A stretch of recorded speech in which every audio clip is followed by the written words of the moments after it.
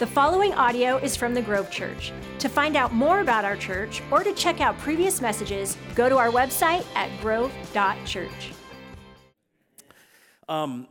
Typically, I would say we're going to be in Luke 9 or, Peter or James or whatever, and because today's an overview, it's a little different, and I'll refer to certain verses, but as a review of this whole series, we're going to be in a bunch of different places. But let me start with this. In talking about discipleship, it starts with what Jesus said in Matthew 28, verse 19. If you're taking notes, I encourage you to write that down. And a great habit is, after a Sunday message, take a few notes, review it later in the week, review it later today, consider how it applies to your life. But Jesus said this to the disciples, go make disciples. And when he used that word disciple, it's the word way back 2 months ago when we started this series, that word mathetes. And the word mathetes is actually, the definition is follower. And in a lot of ways, we can look at follower and we kind of think easily the social media version of follower. We like, we comment, we subscribe, we see posts, we go, that's great, that's neat, that's swell, but nothing necessarily changes about our lives. But when Jesus said, go make disciples, go make followers of him, he was talking about individuals that were sold out to a certain cause. And in particular, the word disciple, the word mathetes, is actually individuals who use the mental effort to think something through. So our series started with this. There is a God who cares so much about all of mankind, and yes, across the globe, but cares specifically about you enough that Jesus would pay the price to deal with the problem that we would say is sin. Sin separates us from a holy God, but God's love wouldn't allow us to be left in sin, so Jesus went to the cross to pay the price for our sin. If you ever ask anybody if there's an eternity, if there's a heaven, how do we get there? Oftentimes you hear a random person typically say, I've been a pretty good person. That's not even close to the right answer to the equation. We can't earn our way to heaven. It comes down to what God did in his great love for you and me, that Jesus would go to the cross to pay the price for your sin. And so it's you taking the mental effort to think through God's great love for you that would send Jesus to the cross, that you can be forgiven of all of your sin and be connected to a Savior who loves you that much that you can have security now and into eternity because of what he did for you. Mathetes. Thinking through that message and surrendering yourself, which then is part 2. Yep, I'm going to go fast. I'm going to say a lot. I've been off for a few weeks. Bear with me. You wanted to clap? I'm not going to let you, so let's keep going. Anyways, that was part 1. It's that whole idea of, have you taken the mental effort to think through God's great love for you in Christ and what he's done so that you can find forgiveness and be reconciled to this God who cares so much, which then leads you to part 2, and that is surrender. Everybody say the word surrender. By the way, if you're online right now and you're watching, you can just type in the word surrender real quick, and I'm sure somebody will comment on that. Anyways, let's keep going. Part 2 is surrender. When you think through the message I just talked about and that Jesus went to the cross to pay the price for our sin, death, burial, and resurrection, which, by the way, is coming in just a few weeks. We're going to have an incredible weekend, Good Friday, Easter Sunday. It's going to be fun to celebrate God's love for us through the resurrection of Christ. But it brings us to a place of surrender. That's where I mentioned in Luke chapter 9, Jesus said, whoever wants to be my disciple, whoever wants to be my follower that thinks things through, they must, and this is what Jesus said, they must deny themselves, take up their cross, and follow me. Now, keep in mind, this is before Jesus went to the cross. So when Jesus brings up the word cross, don't hear it as in the cross, what Jesus did. This was a Roman torture device. Crucifixion was not something only Jesus did, or Jesus and a couple of guys on either side, if you heard the stories in the Bible or whatever else. This is a Roman torture tool that caused incredible suffering. And so Jesus says, look, if you want to be my follower, if you want to be my disciple, then you've got to deny yourself, take up your cross, and follow me. It comes down to you and I living in that place of surrender. God, I surrender my life to you because of what you've done for me in the love you have. Does that make sense? So then we moved it to part 3. It came down to surrender, but the idea of surrender is not a one and done. Surrender is not a one-time event and that's it. When it comes down to surrender, what Jesus was talking about here is that surrender is, yes, a moment where you say, God, I believe in what you've done for me so I can be forgiven. So please, God, forgive me my sin, come into my life. But what many of us have realized is that's an everyday thing. Is anybody with me in that conversation, right? So let me just ask this. How many of you would say you've been following Jesus for 5 years or less? 5 years or less. I know you're going to more. 5 years or less. Okay, a few hands in here. How many of you following Jesus for 5 years or more? Raise your hands, okay? A lot of hands. How many of you 10 years or more? Keep your hands up, okay? 15 years or more. Longer than 20 years. Okay, a few less hands, okay? Longer than 25 years. 30 years. 30 years, 31 years, 34. No, just kidding. Sorry, that's my attempt at being an auctioneer. Okay, how many have been following Jesus for like 35 years or more? Okay, 40 years or more. My hand's down, by the way. My hand is, so. Mine's 30. And my 30th birthday in Jesus is this May. Anyway, okay, 35, 40 years. Longer than 40. Longer than 45 years. Still a lot of hands. Awesome. Longer than 50 years. 55 years. Longer than 60 years. Still some, I know some like, I've been here a long time, okay? How many of you, the 1700s, you were, okay, I'm just kidding. I'm just joking. I'm kidding. I'm just joking. How many have wooden teeth? And okay, where were we at? 50, 60, 65? Anybody longer than 65 years? Okay, couple, 70 years? Somebody's doing this. Don't do that. Come on. Okay. Longer than 75 years. Okay, I think we got a winner. Oh, we got two hands still. 76 years. 77 years. 77 years. Come on. Oh, wait more. Joy Hagelin in the back, I think, is the last hand up, and it's, gosh, more than 76 years. That's awesome. I love that. The reason I say that, though, is because for many of us, that if you've been in Christ for a certain length of time, what you realize is it's not a one and done. On one hand, it's that moment where we say, Jesus, come into my life, but it becomes an everyday exercise. And so for you and I, surrender is a lifelong pursuit. And when we talk about this lifelong pursuit, what we realize is, even for Joy, who I love dearly, Joy's been following Jesus for decade after decade after decade. Even she's realized that many of us, we don't get to a point where we've arrived. There's never a point where we're like, hey, I'm good to go. Everything's as it should be, right? I mean, and the beauty of it is when we get to that point, then humility has eluded us, so there's more work to do, right? Man, I'm the most humble person you've ever met. Like, well, more work to do, right? So it's that thing where it's a lifelong pursuit.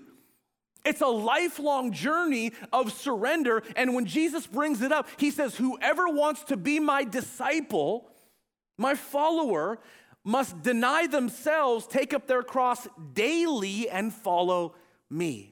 It's an everyday pursuit that is a lifelong endeavor. It never ends. It's putting, when we look at the New Testament, it's putting what Paul had to say, what Peter and John and Luke and James and the writer of Hebrews, it's what these individuals had to say. Because that's where you get to part 4 in this message series. It's considering how we're transformed by living in step with the scriptures and the Holy Spirit in our lives.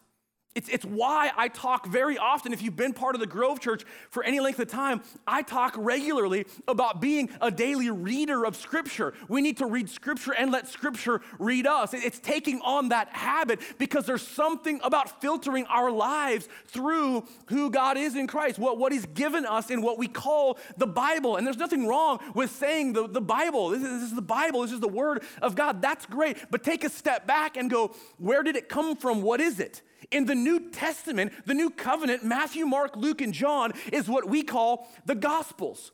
Gospel means good news. The good news is about what Jesus did. So what you hear about is the Christmas story. Mary and Joseph and a manger and a baby born and this crazy miracle. And then this baby grows up and begins to teach and perform miracles and blind eyes are open and lame people are walking and food is multiplying. And they're going, who is this person?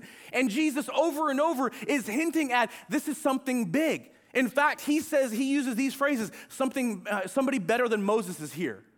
Somebody greater than Moses. Someone greater than the temple is here. And for many of us, we go, a big deal. But that was a big deal in Jesus' day. What we're getting at in the Gospels is about the life of Christ. And again, his life, but then his crucifixion and burial, and then resurrection. And then you get to Acts. And does anybody know who wrote Acts? Luke. If you've ever heard the Gospel of Luke, it's the same person. He wrote it to a guy named Theophilus because he cared so much about Theophilus understanding why faith mattered so much. So when you open Luke, it talks about Theophilus. When you open Acts, it talks about Theophilus. And he was writing about the activity of the first century church, the first leadership in church world and what they did. And you'll read about them traveling in short all around the Mediterranean and planting churches. And at that point, Paul, who was Saul, was a persecutor of the church until Jesus appears to him and he repents and becomes a speaker for Christ. And he goes around and they plant churches all over the Mediterranean. And then he writes letters to all these different churches. Hey, I care about you, church in Rome. Here's some things I hear that's going on. I can't wait to come visit you. Be aware of who Jesus is. This is why this matters. To the church in Corinth, hey, you guys are a party church. You guys got all kinds of things wrong. Quit getting drunk on communion. That was one of their problems. Quit getting drunk on communion. Quit treating each other badly. Be aware of these sexual relations because those are really weird and wrong. And over, he's right. I said it's the party church. The church in Philippi. Hey, you guys bring such joy in my life. Be filled with joy. Rejoice in the Lord. So when you say New Testament, when you say Bible, that's great. But to take a step back and understand what it is, it's early church leaders writing letters to the church about how they should live. And that still applies to you and I today. So as you and I live in surrender, it's a lifelong pursuit of surrender in following Jesus, but it's looking at and measuring our lives by the scriptures. How does our life line up? And when we begin the journey, if you're like me, I didn't know almost anything. I gave my life to faith in Christ because I believed in the message of Christ. I got baptized, still didn't know anything. Nothing changed about my life. And then I took on the reading of Scripture and study of Scripture and being a part of gatherings like this and took notes and praying, all that stuff. And little by little, transformation took place. Anybody else want to admit that's part of your journey? Yeah, all of us. That's part of our journey of going, oh, wow, I didn't know gossip was wrong. Probably should stop doing that. Oh, I didn't know I probably shouldn't steal for my work. Probably should stop doing that. Oh, I mean, there's all kinds of things. When you read Scripture and then you let Scripture read you, God goes, hey, your attitude towards your unforgiveness, deal with that. Your bitterness, deal with that. Your anger, deal with that. Those sexual relationships that are not okay, deal with that. Your drunkenness and addiction, deal with that. Over and over, and it's not a list of, hey, don't do this, be aware. It's going, hey, look, this is not helping you love God and love people. That addiction, that problem, that issue, that thing you're doing, that habit, that attitude is not helping you love people. And so Paul and James and John and Peter and others were writing to the church then, but to you and I today, in what we now call the Bible, these things that say, hey, this stuff isn't fitting. And especially at the party church, they were saying, hey, if we sin more and we're forgiven, doesn't that show God's grace even more? That's awesome. And Paul's like, knock it off. That's not right. And so over and over, as you read, it's that picture of transformation by living in step with Scripture and the Spirit of Christ. And then in part 5, it's not just this view of your relationship with God. You could say kind of vertical. It's important. It's huge.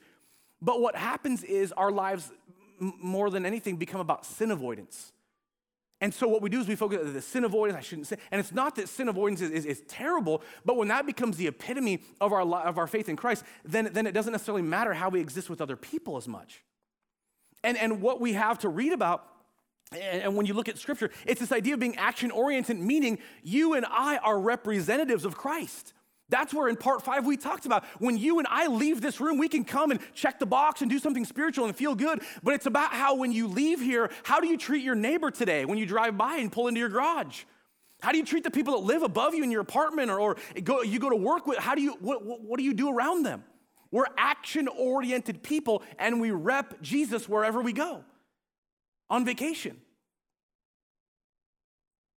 When you go to the grocery store. When you navigate your gym, when you hang out with your friends you grew up with or you're just getting to know. How about in your marriage? How about in what we call your nuclear family, your kids, you live with them? It changes how you exist around everyone else because we're action-oriented representatives or ambassadors of Christ. That's what we're called to be. Bless you. In 2 Corinthians 5, if you're taking notes, 19 and 20, God has given us the task of telling everyone what he's doing. We're Christ's representatives. God uses us to persuade others. And so it's that place of surrender, not as a one-time, but a lifelong pursuit. It's being transformed as we filter our lives through Scripture and the work of the Holy Spirit inside of us. It's realizing everywhere we go, we're action-oriented. How can I be a doer of the word? James 1:22, write that down. Don't merely listen to the word and deceive yourselves. Do what it says. Action-oriented, making a difference in the lives of other people, which leads to then in turn making disciples. When Jesus said, go make disciples, he wasn't just talking to church leadership.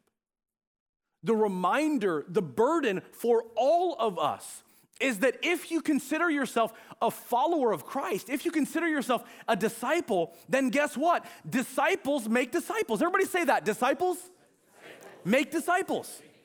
The burden is not just, well, Nick, didn't you go to school for this? Didn't you get a degree in ministry and so you're the professional disciple maker? But that's a misunderstanding of what these guys are talking about. What Jesus even said.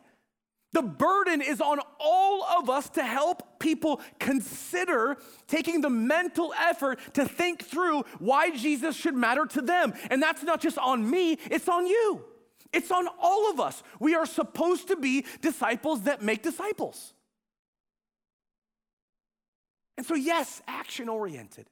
Yes, our ability to love others well, but also our responsibility to give a reason at any moment for the hope that we have in Christ. And if there's some tension there, maybe it means you need to work through, if someone were to ask you, why do you go to church? What's church world mean? Why are you religious? People say it all kinds of ways. Why'd you get religion? Whatever. Do you know what you would say? Do you even know where to respond?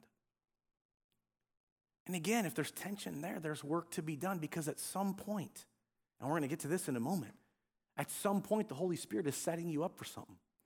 But it means you being ready to explain it when that moment comes. You being ready to say it when that moment comes because God's going to give you those opportunities. That's what he does, and we're getting to that. So we're disciples who make disciples. The question, how are you helping others think things through? And then, yes, part 7, that we don't do this alone. And a couple of weeks ago, my wife did a great job walking us through the fact that when you and I surrender, the Bible says that you and I, the writers of Scripture say that you and I have invited God into our world in a way that the Holy Spirit empowers us. We're given the Holy Spirit to help us have a greater discernment, to guide us away from those things that damage our ability to shine light, that damage our ability to be connected to our Heavenly Father. And leads us and sets things up for us that's where miracles happen. That's where God is going before us, that we have the Holy Spirit. You are not alone. Jesus said, when he said, go make disciples before that, and this is what Heather said a couple of weeks ago. Jesus said, all authority under heaven has been given to me. That's how he started that conversation.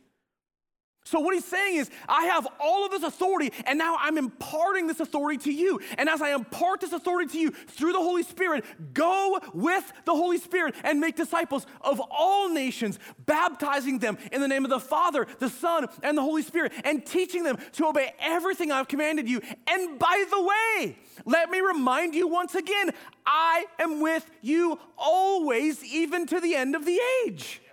So Jesus is saying, you have my Spirit that goes with you, that goes before you, that empowers you to be my witness. I'm setting things up that if you watch what I'm doing, if you're aware of my work in your life, you'll be amazed at the miracles that are going to happen. Did you know that there's a letter in the New Testament called Philemon? It doesn't even have chapters because it's so short. It's one chapter. So all there are is verses. And did you know that in verse 6 it says, I pray that you would be active in sharing your faith so that you experience the full measure of who you are in Christ? Do you know what that means? It means that if you and I aren't sharing our faith, we're missing out on a portion of our journey in Christ that we'll never understand otherwise.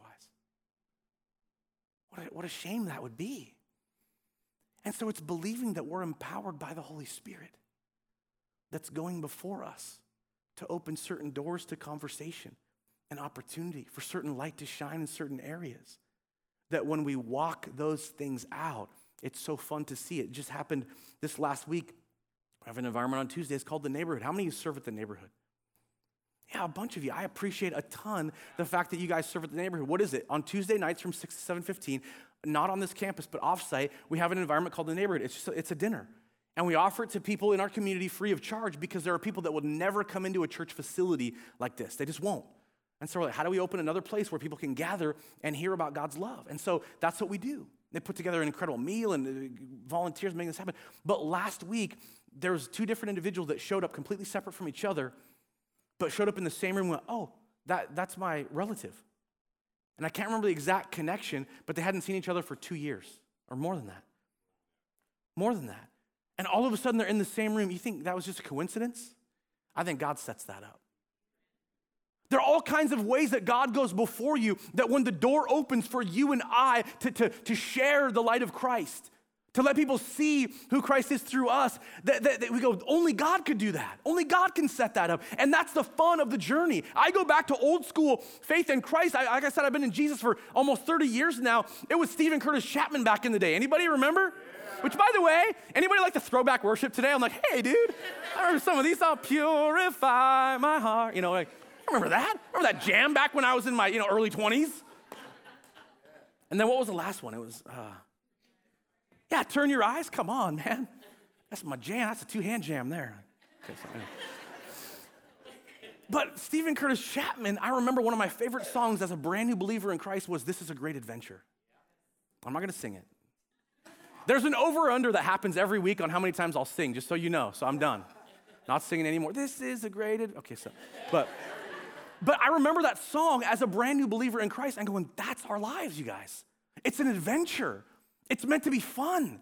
There's something enjoyable about walking this out, that when the light bulbs come on for certain people, when you're having conversations. I had a conversation with a neighbor not too long ago, and God's been working his heart and doing some things in him, and he literally signed up to get baptized this coming June already. He's like, the light came on. It's so fun to see people on this journey and conversations you're able to have and prayers you're able to pray in certain moments where God opens doors. And now I'm going to be crying on a Sunday in June with someone who's going to get baptized. We're going, only God could do that. It's an adventure. It's fun. It's incredible. It's humbling. And so we don't do this alone. We're doing it with the Spirit of Jesus compelling us. But then last week, Aaron said this. We got to make sure that our motivation is love. That our motive at the end of the day is actually love for God and people. Because here's what can happen. Well, I better do it because the pastor said I better do it, and that's supposed to be some spiritual thing, so I guess I better do it. That's not the reason. Or I do this, and it will make me look good, and I'll have a story to tell, and so how awesome is that? Wow, look at how I'm going to look in front of people. And that's where, when Paul was writing to the party church, Corinth, in chapter 12, he talks about here's the gifts that the church has been given. And he talks about all these different gifts the church has in leadership and prophecy and all this different stuff. And then he takes a time out from all these gifts in chapter 12 of 1 Corinthians. And he says, and now I want to show you the most excellent way. If I speak in the tongues of men and angels, but have not love, I'm only a resounding gong or a clanging cymbal. If I can fathom all mysteries and all knowledge and prophesy, all this stuff, but have not love, I am nothing. If I surrender my body to the flesh, if I do all these great exploits in Jesus' name, but without the love that comes behind it, then it's for naught. See, we read 1 Corinthians 13, and it sounds amazing in a wedding ceremony. And I've read it, I can't count how many times in a wedding ceremony. But the context of 1 Corinthians 13, use it at a wedding, great, be challenged by it. But realize what Paul is saying to the party church is you want to party and have all this fun, be aware that there's all kinds of traps there. Because God has gifted the church to operate like this, and there's leadership and generosity and serving and teaching and prophecy and tongue, all this stuff. But listen, those are great things, but if they don't come out of love, it's worthless. It's for naught. And so to walk in love is what really matters. And by the way, love is patient. Love is kind. It doesn't envy. It doesn't boast. It's not proud. It's not rude. It's not self-seeking. It's not easily angered. Love doesn't delight in evil, but rejoices with the truth. It always protects, always hopes, always perseveres. Love never fails. Now these three remain: faith, hope, love. But the greatest of these is love. Let me rewind just for a second. That's the whole series in a nutshell. But the reason we would even do a recap like this is because it's my deep concern that somehow we can get this more right than we have the last bunch of years. And I don't just like you and me and us and here, but I mean as a church that's part of the church worldwide. That it's real easy to miss it and make it about circling the wagons. Make it about demanding our rights. Make it about all kinds of speeches and ways that we debate on social media that isn't shining light. And it's a warning. And so, honestly, I don't mean to overplay this, but with a broken heart, back in November, December, January, I'm sitting here going, God, how do we look at this year correctly? Because I don't want to make this about us. I want to make this about Christ. But I want to make the burden about you and I living for a world that needs Jesus. Because that's what a disciple is supposed to do. That's what we're called to do. And so my hope would be that even as I recap this series, that there's something in you in one of these parts that you go, yeah, there's some tension here in me because I'm not living that out. There's some tension in me because that part isn't happening. And maybe it's where you put yourself in a place of surrender that one time years ago. But maybe the light came on, you went, you know what, yeah, it's meant to be a daily deal. Or maybe for you, we talk about the idea of letting Scripture read us and us reading Scripture. And going, man, I got to figure out how to make this a habit. And I say daily, and I realize, well, I missed a day here and there. It's not condemnation. I'm not beating ourselves up for it. But it's realizing one of the best habits is to figure out how to make it a daily exercise. And you miss it, okay, Lord, I missed yesterday, but today here I am again. And letting Scripture read us. When I talked a little bit about a while ago, the writers of Scripture, they were writing in concern for the church. And it's little by little those light bulbs coming on through the work of the Holy Spirit, coming right alongside the Word. And going, that's not matching up. Maybe for you, it's some of those things. Maybe for you, it's realizing, boy, I'm not a very good representative. And it's not meant to beat us down with it, but it's realizing that we're not shining light like we're supposed to. Or maybe when we talk about discipleship, you look at church world and it feels very much like, well, the pastor needs to make disciples because I have no idea how that works. But it's taking upon ourselves, how do I help people get to the place where they're thinking through why Jesus matters in their life? That's how you help make disciples. How do I help people get to the place where they think through why Jesus would matter in their life? Disciples who make disciples. Or it's the need for sensitivity to the Holy Spirit. Or it's realizing that, yeah, all kinds of motives, but I'm not sure love is the driver for me. I don't know what it is for you, but as we end this series, I want to pray. And my hope would be is that you could latch on to something in this series. And I encourage you, at any point, you need to go back and listen to any one of them. We post them online. We put them out. You can grove.church, go to our media, click on any of them. And by the way, I'm not the only one who spoke in this series. If you've been around, you notice Evan spoke, my wife spoke, Aaron spoke last week, did a great job. Listen to some of these and maybe rekindle some of the things you heard over the last 2 months, because it's a long series that we did this time. But I really, really am deeply convicted that I want to make sure we get this right, to be the church God has called us to be. Because part of our code, we talk about this, we give up things we love for things we love even more. The church does not exist for us. We are the church, and we exist for the world. God, today, as we think about this series, we think about maybe a couple things that I kind of breezed through a bit today as an overview. My hope would be that something in our heart latches on, that we would pick up on a certain tension inside of us. where there's an area, that's probably where I'm weakest. That's probably where I'm not quite getting it. And it's not that we beat ourselves up. It's not this message is meant to beat each other up. But that tension inside of us to go, man, God, I invite you in to help me understand this, to help me walk this out because we're not alone. God, we invite your Spirit to do this work. We thank you for your grace, your power. We thank you that, God, we're not here to play church, to be a spiritual group of people in a room. But God, we want to be built up and encouraged here, that we can go out every day and live shining the light, repping you to others in Jesus' name. Amen. Thank you for listening to the Grove Church Message Podcast. To keep up to date with us, like us on Facebook, follow us on Instagram, or check us out at our website, grove.church.